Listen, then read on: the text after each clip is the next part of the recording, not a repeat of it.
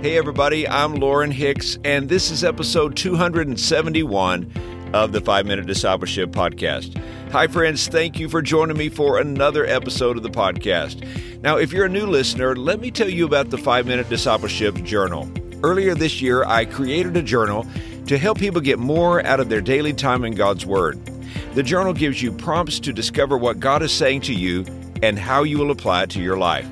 The 5-Minute Discipleship Journal is available on Amazon for a low cost, and I hope you'll check it out.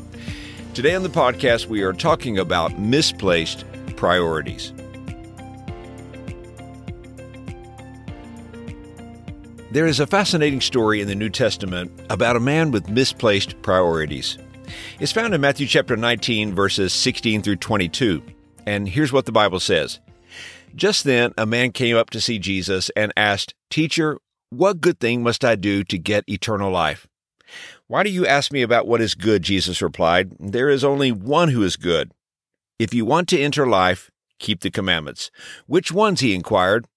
Jesus replied, "You shall not murder, you shall not commit adultery, you shall not steal, you shall not give false testimony, honor your father and mother, and love your neighbor as yourself."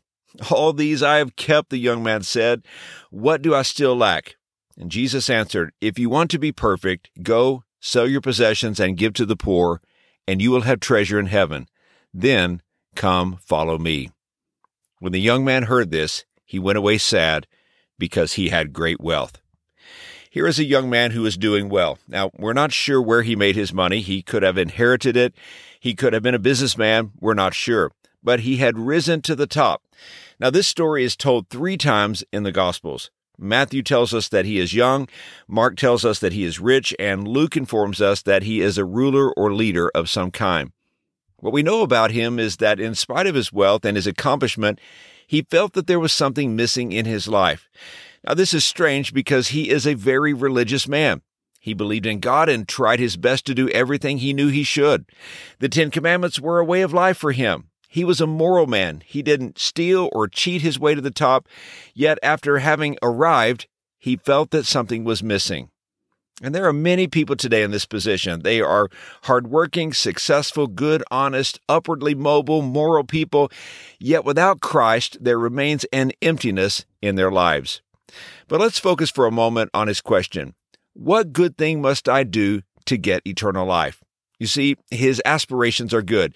He's been thinking about his life and has been trying to do the right thing, but he wants to be sure. So he comes to Jesus. How do I get to heaven? And that is a great question. But there is a flaw in his question. Something is wrong with his understanding of how to get to heaven. And a lot of people make the same mistake. He thinks that in order to get to heaven, in order to have a right relationship with God, he has to do a lot of good things. Live a good life, give money, be a good neighbor, be a moral person. But the Bible tells us clearly that God's love and his acceptance is not something that we can ever deserve or earn. And Jesus gets around to answering his question. He gives him the standard Jewish answer, obey the commandments. "Which ones?" the man answered, just wanting to make sure that he had everything covered. "All these I've kept, and what do I still lack?" And Jesus answered, "If you want to be perfect, go, sell your possessions and give to the poor, and you will have treasure in heaven. Then come, follow me." Jesus says something to him that we would never say to someone that we were trying to lead to Christ. Hey, if you want to be perfect, go sell your possessions, give to the poor, and then you will have treasure in heaven. Then come follow me. We probably wouldn't say that, but that's what Jesus said. Notice these verbs: go, sell, give, come, and follow. And the question for you and I is, why? For this man, money was not just an object or a thing. Money had become his God, and Jesus knew it. He is touching this man at the point of his need, and he's saying, you're going to have to give up your idolatry of money before you can be my disciple. Let me ask you, would Jesus say to you and I, one thing you lack? Would he identify a stronghold in our lives? It could be so many things: a relationship, power, love of success, pornography, revenge, hatred, a life of pleasure. It could be so many things. And here's the main point of this conversation.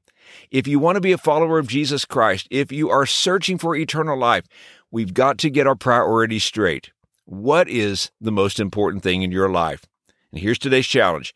Have you made Christ your priority? He is our purpose. He is the center.